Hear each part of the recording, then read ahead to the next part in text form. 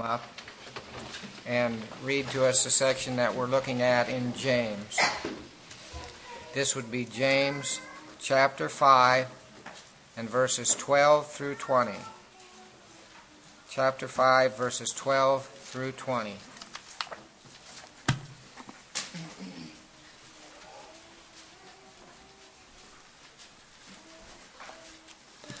But above all, my brethren, do not swear either by heaven or by earth or with any other oath, but your yes is to be yes and your no, no, so that you may not fall under judgment. Is anyone among you suffering? Then he must pray. Is anyone cheerful? He is to sing praises. Is anyone among you sick? Then he must call for the elders of the church, and they are to pray over him, anointing him with oil in the name of the Lord. And the prayer offered in faith will restore the one who is sick. The Lord will raise him up, and if he has committed sins, they will be forgiven him. Therefore, confess your sins to one another, and pray for one another, so that you may be healed. The effective prayer of a righteous man can accomplish much. Elijah was a man with a nature like ours, and he prayed earnestly that it would not rain, and it did not rain on the earth for 3 years and 6 months. Then he prayed again, and the sky poured rain, and the earth produced its fruit. My brethren, if any among you strays from the truth, and one turns him back, let him know that he who turns a sinner from the error of his way will save his soul from death and will cover a multitude of sins.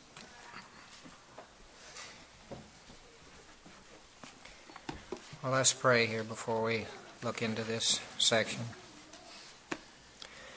Father, we ask for your help now. We ask for your Holy Spirit to speak to each of our hearts.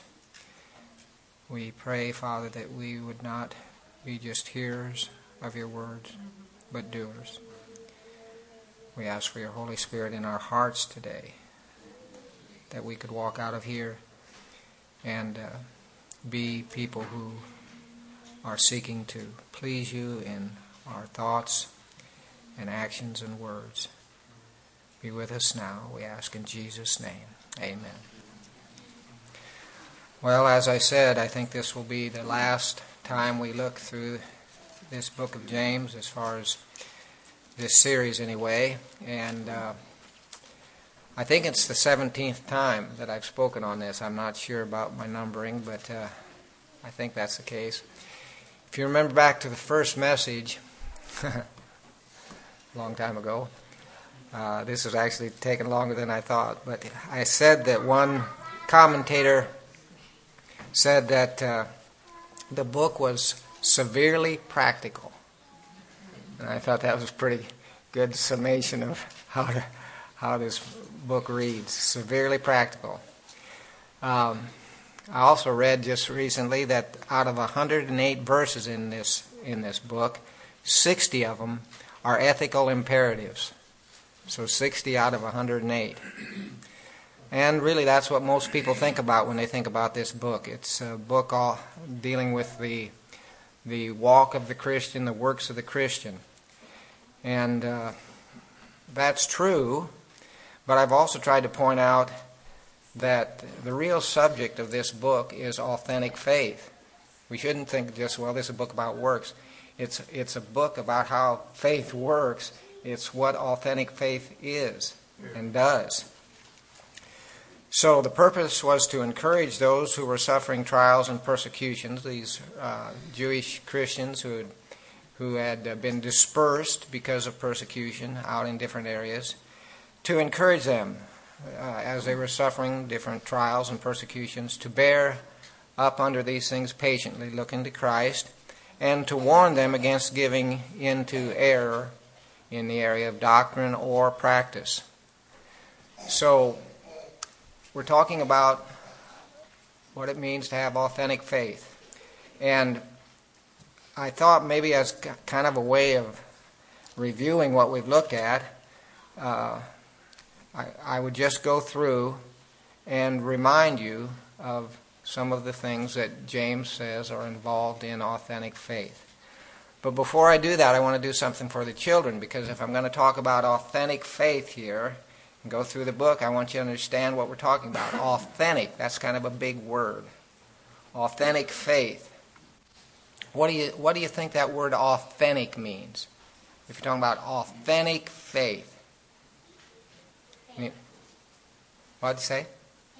Faith, right. But what kind of faith? See, it's authentic faith. That's a big word, isn't it? All right. I thought I should probably try to deal with that a little bit. Anyone else want to try? There's a kind of a simple word. Real faith. That's the word I was looking for. Real. Authentic faith is real faith. And I thought maybe just as a way of illustrating this, I have a picture here. Some people maybe have been watching the World Series here lately. So I have a baseball picture. This is a guy, this is a picture of a pitcher. And this was a famous pitcher a number of years ago, a guy named Nolan Ryan. Okay? He still holds the record for the most strikeouts of anyone that's ever been a Major League Baseball player.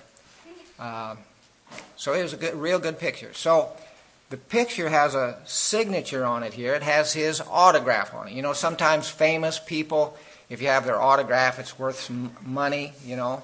So this picture has his signature on it. But I could have written that signature on there, right? And they said, now I've got a picture with Nolan Ryan's signature on, but it wouldn't be real. It wouldn't be authentic, would it? So, along with the picture, I have this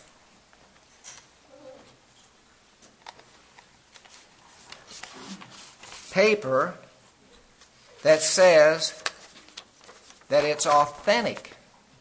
This is an organization that specializes in telling people that signatures are authentic. So you got this stamp down here, you got the guy's signature. It's a statement of authenticity. There's another big word, authenticity. That just means it's authentic.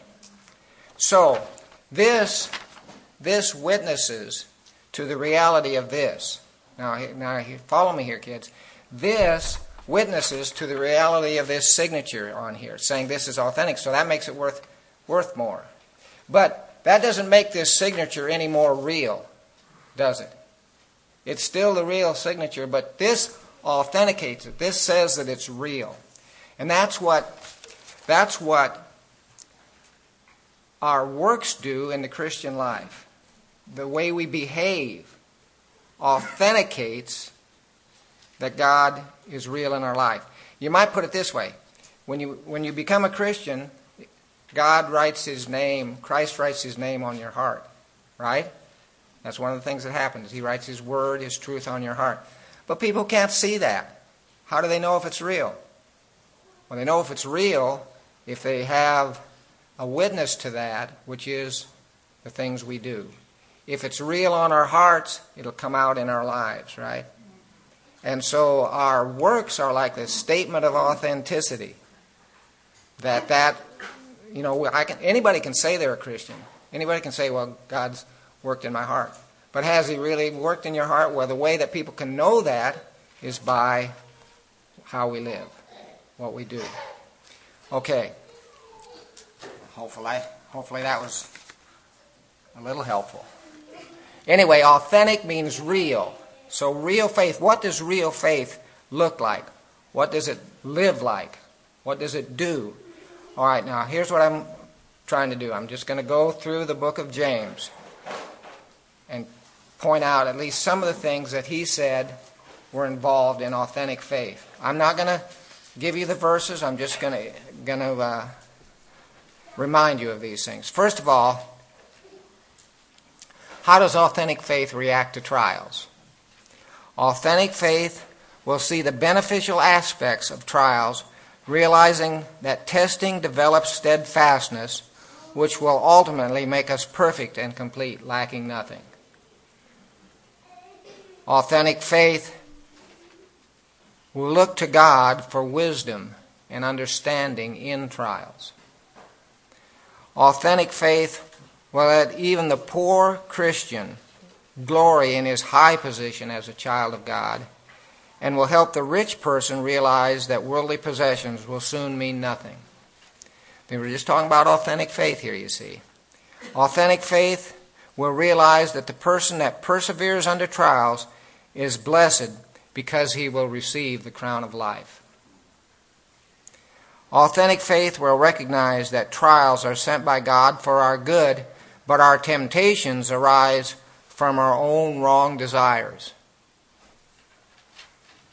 Authentic faith will remember that God bestows every good thing and every perfect gift, and He never changes.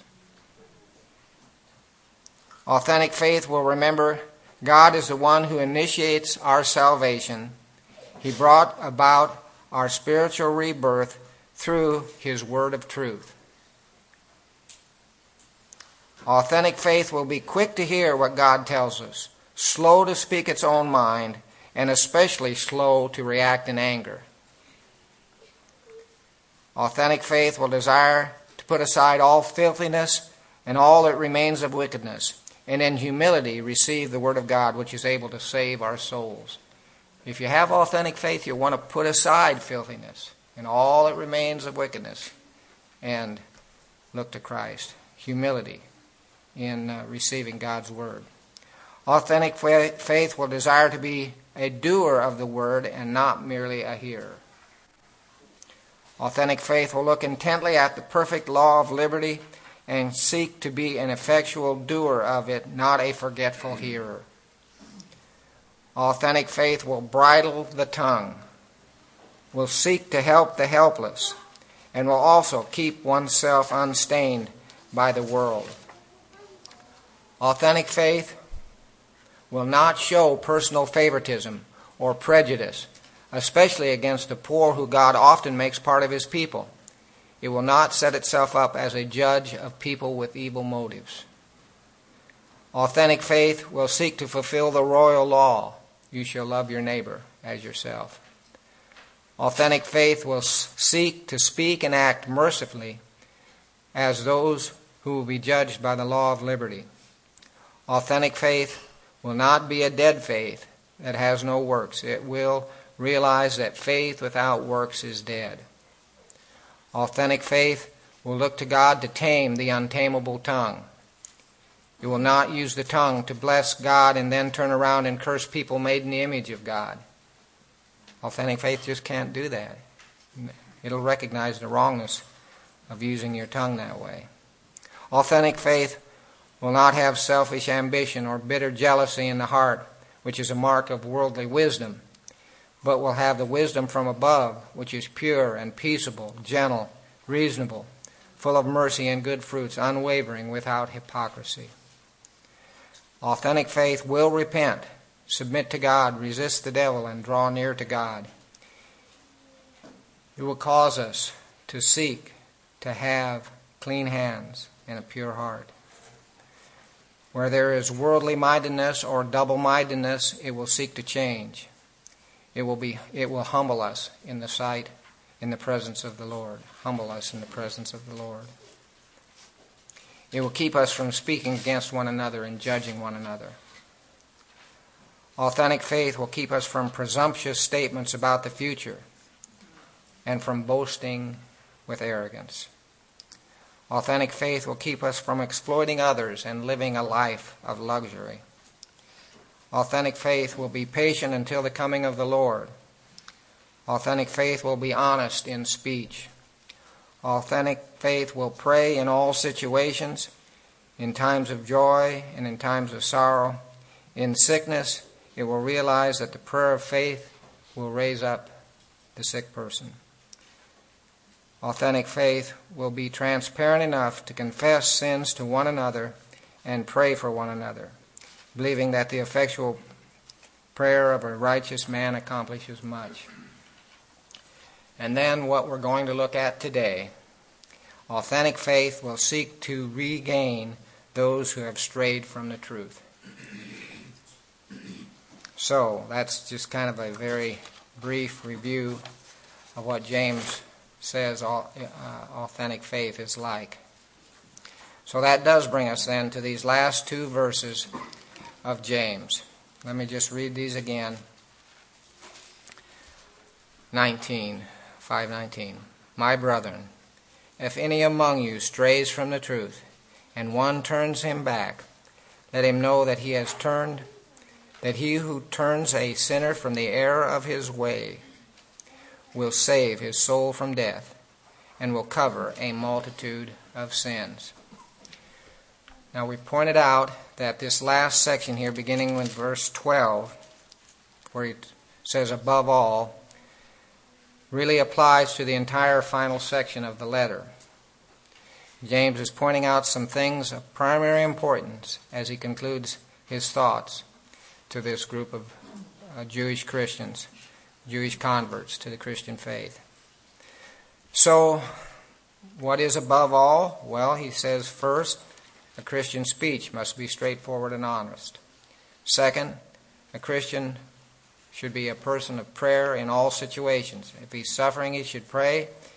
If things are going well, he should praise God. In sickness, he should call for the elders to pray over him. And we should be praying for one another and confessing our sins to one another. So the last thing then that he wants to say, above all, consider this in verse 19. We should be caring enough for one another that if we see someone going astray from the truth, we should seek to bring him back. That's one of his above all things at the end of this book. This is a fitting conclusion to the letter in which James himself sought to do this very thing. That's some of what he was doing throughout this whole letter, you see. He was writing to believers who, because of trials and persecutions, were being tempted to deviate from God's truth, either in doctrine or behavior. It seems clear from the letter that some of these people James was writing to were not doing very well spiritually. And in several instances, he calls them to turn from their error, to repent, and change their ways. So, authentic faith will not deviate from essential doctrine or live in a way that's clearly contrary to the character of Christ. And authentic faith will be concerned if another brother or sister begins to wander away from the faith. In other words, and this is kind of the meat of the whole thing, in other words, authentic faith compels us to flee from sin and to help each other to do the same. Personally, we want to flee from sin, we want to stay away from sin, and we want to help one another to do that also. And if we see someone going astray, we should be concerned enough to seek to bring them back. Now in verse 19, there's an interesting word where he says, strays from the truth. The term stray or wander comes from a Greek word, planeo. I'm not sure if I say it right, but it's a Greek word from which we get the English word planet. And the reason for that was because the ancients who mapped out the night sky saw certain stars that didn't follow a regular pattern. Had all these constellations up there, and they stayed the same in the same situation. But there was other stars that were wanderers. They didn't stay in those constellations. Today we know that these are the planets of our solar system, and they called them, that word planet meant wanderer. So that's what they called them. They were wanderers. These stars seem to be erratic in their behavior. So we get some idea of what James was talking about when he used that word. Believers who wander, either willfully or because of the trickery of false teachers or under the influence of Satan, need to be turned back from their wandering, from their erratic behavior. And James is saying that we all have a responsibility to help one another when we see this happening. This is the way he ends his letter, you see. We have a responsibility to one another as believers. If we see someone wandering, we should seek to bring them back to the right path. One writer called this, quote, a ministry of mutual disciplining in the church. Mutual disciplining in the church. The whole church is called to exercise discipline, not just the pastors and elders. Now, I think that's a significant thought. We don't just leave that up to the pastors and elders. It's not what James is saying. He says, my brethren, if any among you strays from the truth, and one turns him back. This is not exclusive to the pastors and elders. Church discipline is the training of the church by the church. Much of what should take place in this area happens in everyday encounters amongst the people of God. Paul called the church to this same thing in Galatians chapter 6. Let's just turn to that real quickly. Keep your place there in James. Galatians 6, verses 1 and 2. Brethren, note who it's addressed to. Not leaders, not elders. Brethren, if a man is caught in any trespass, you who are spiritual, that's the criteria if you're walking with God. You don't have to be a leader, but you do have to be walking with God. You who are spiritual, restore such a one in the spirit of gentleness. You don't do this in harshness or meanness with a critical attitude, putting down someone. No, in the spirit of gentleness, each one looking to yourself, lest you too be tempted. You're trying to pull this person out of that wrong way. Don't get sucked into it yourself, he's saying. Bear one another's burdens and thus fulfill the law of Christ. So, just another example of what James is saying here. Brethren, even if a man is caught in any trespass, you who are spiritual, restore such a one in the spirit of gentleness. So, this is really what James is talking about, what Paul was talking about there in Galatians, is the first step of Matthew 18. Remember what that is? If your brother sins, go and reprove him in private. If he listens to you, you have won your brother. See, church discipline starts on that level, one-to-one amongst believers.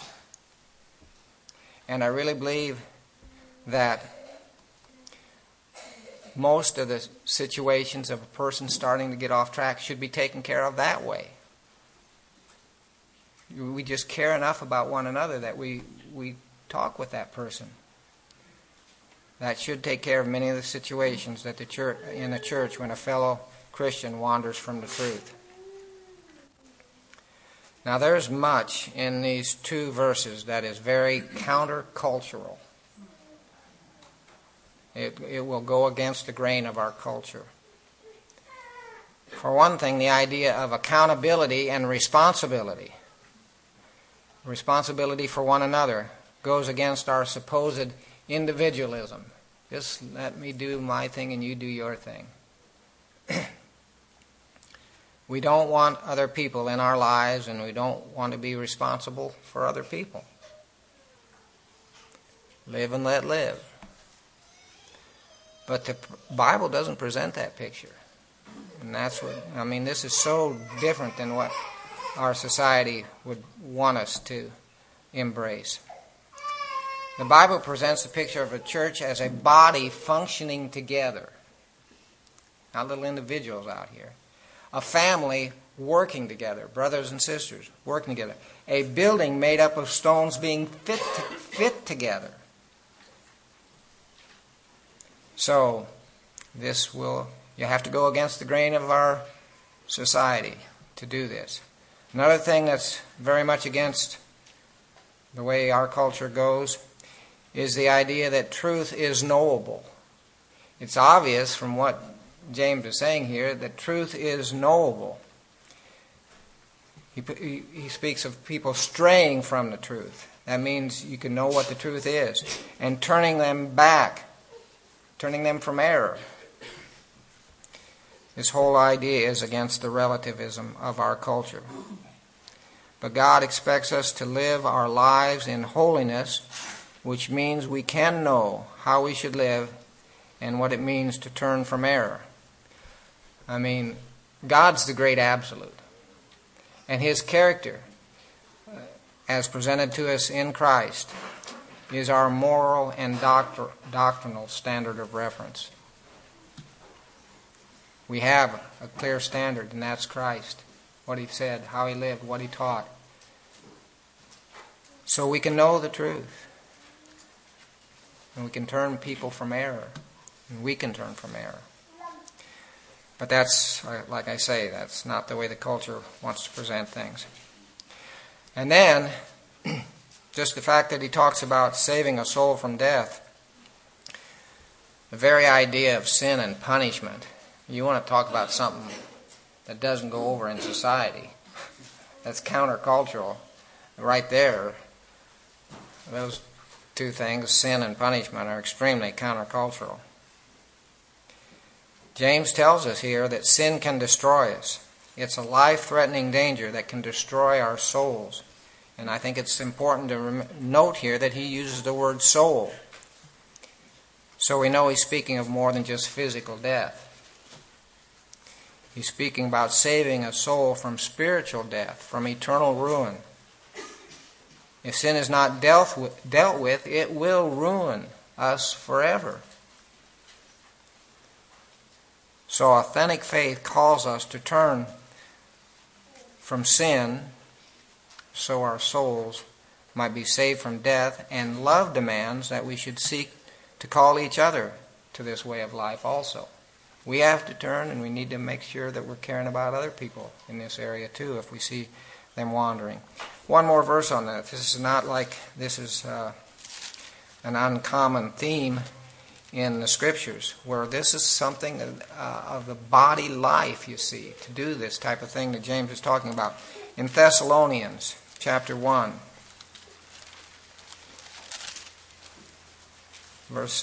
chapter 1 Thessalonians chapter 5, verse 14.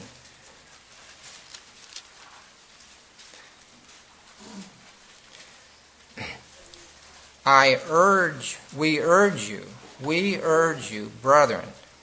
Now this, again, he's speaking to the whole congregation, the whole church. We urge you, brethren, admonish the unruly, encourage the faint-hearted, help the weak, be patient with all men. See that no one repays another evil for evil, but always seek after that which is good for one another and for all men. If you're seeking after that which is good for one another, you'll be caring for their soul if you see them starting to wander in some area.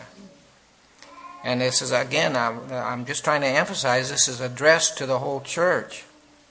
You see, we urge you, brethren, admonish the unruly. Now, if you think about these verses 19 and 20, you realize that they don't fit neatly into some systematic views of theology. Why is that? Well, it's because they seem to say that a believer can be lost. He's talking to believers here. My brethren, if any among you strays from the truth, you can save it, and you turn him back, you save his soul from death, you see. I think James intended these final verses to be a warning to all who profess Christ. We need to turn from sin, be it doctrinal or moral, so that our souls will be saved from death. This is what he says. As Christians, if we've gone astray from truth, we desperately need to be reestablished in the truth. We should realize that for ourselves. We realize that for one another. All of us, not just leaders, should sense our duty to try to lead an erring brother or sister back to the right path. In fact, what we're talking about here is kind of the first step in doing that. We're not talking about trying to micromanage another person's life. We're certainly not talking about any kind of judgmentalism, because James has already spoken clearly against that type of attitude. In 4:11, he says, "Do not speak against one another, brethren. He who speaks against a brother or judges his brother speaks against the law and judges the law. But if you judge the law, you are not a doer of the law, but a judge of it." So don't speak against one another. And then chapter 5, verse 9. "Do not complain, brethren, against one another, that you yourselves may not be judged. Behold, the judge is standing right at the door." So we're not talking about any kind of judgmental attitude here. We're not talking about, just nitpicky type things in another person's life. Nor is James speaking about matters of opinion on secondary issues, like what Romans 14 talks about, eating and drinking and observance of certain days. He's not talking about non-essential things here. That's not what James is talking about. But where the great doctrines of the Christian faith, or the plain and clear moral standards of Christian conduct, are being transgressed, we should care enough to speak to one another. We go by the Word of God in this. This is an opinion, you see. In fact, note how he puts it here at the beginning of the letter. In chapter 1, beginning with 21. "Therefore, putting aside all filthiness and all that remains of wickedness, in humility receive the word implanted which is able to save your souls." This is what we're telling one another. Receive the word. If you're a Christian, that word's been implanted. All right, in humility, receive that, because that will save your souls. And if you don't receive that, your soul's in jeopardy. See? But we're going by the Word of God here, not our opinion. We must humbly receive the Word. It goes on to say, "But prove yourselves doers of the Word, and not merely hearers, who delude themselves. For if anyone is a hearer of the Word and not a doer, he is like a man who looks in his natural face in a mirror." So we must humbly receive the Word of God. We must exhort one another to do that, and to be doers of it, not just hearers.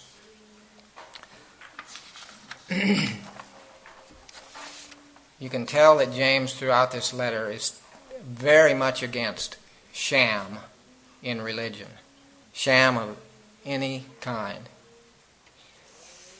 And the thing that he emphasizes over and over again is that a dead faith that produces no works will not save a person. So these moral imperatives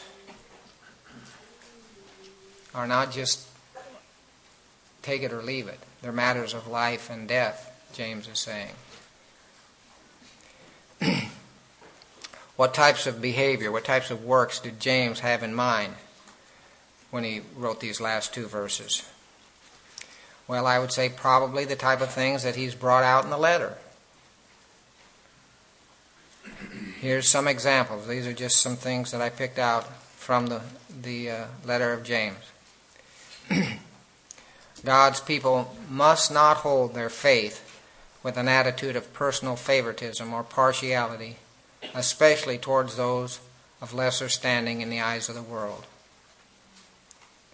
God's people must control their tongue. An unbridled tongue demonstrates a worthless religion. If you see somebody with an unbridled tongue, you should, and they're a professing Christian, you should say something. What's he talking about here with unbridled tongue? Well, we need to be careful about using our tongue to judge others, to speak against fellow believers, to stir up strife and quarrels, which is something that James spoke out clearly against. We need to be careful about using our tongue to speak in anger or with arrogant boasting. We must be very careful about dishonest speech. Our yes should be yes and our no, no.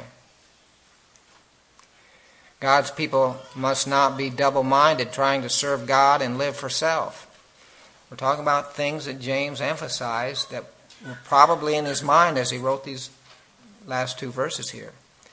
You see a double-minded person trying to serve God and live for self, you should say something to him. I mean, if it's obvious.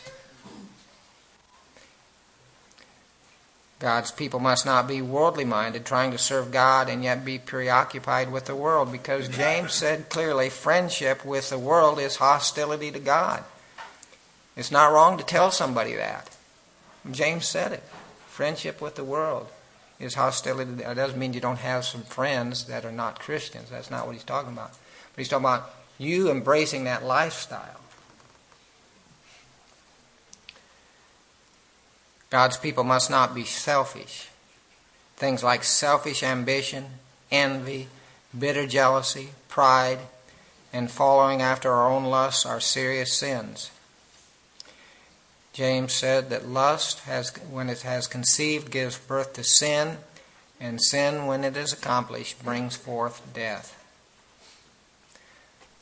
Selfishness can also be manifested in our view of money and possessions. James is really big on this. Unjust gain and living a life of wanton pleasure, just total luxury, with disregard for other people, is incompatible with the Christian faith, with Christian living. So these are some of the types of things that James would probably consider as areas we need to hold one another accountable in. Now, clearly some of these things that he points out are matters of degree. In other words, it'll take some discernment to know when to speak and when to be quiet. We should not presume to know motives, and we need to make sure we've dealt with any log in our own eye before we go to a brother or sister about some sin in their life. Nevertheless, contrary to what Cain said, we are our brother's keeper. Of course, Christ is the real keeper of our souls, but he often uses our words and actions towards one another to keep us on track. He keeps us through one another in the church body. I think James wants to encourage us to seek to turn a straying one back by telling us that we can actually be involved in saving a person's soul from death. Think of that. That's what he says here. Let him know that he who turns a sinner from the error of his ways will save a soul from death. He's talking to Christians here, and he's saying you can be involved in saving that person's soul from death. He's not talking about some lost person here. He's talking about the church functioning as a church. And it can be that as we do this, many sins can be covered. The idea of covered here, I think, he means forgiven. God can and does cover people's sins by treating them as if they had never happened, never been. He removes them from sight through the atoning work of Christ. That's in Psalm 32:1. How blessed is he whose transgression is forgiven, whose sin is covered. How blessed is the man to whom the Lord does not impute iniquity, and in whose spirit there is no deceit.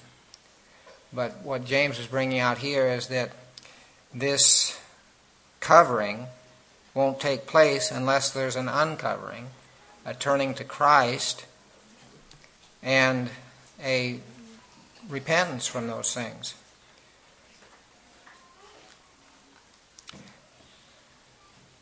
So he's concluding his whole letter, a letter in which he's done this. He's concluding the letter by encouraging us to do that for one another.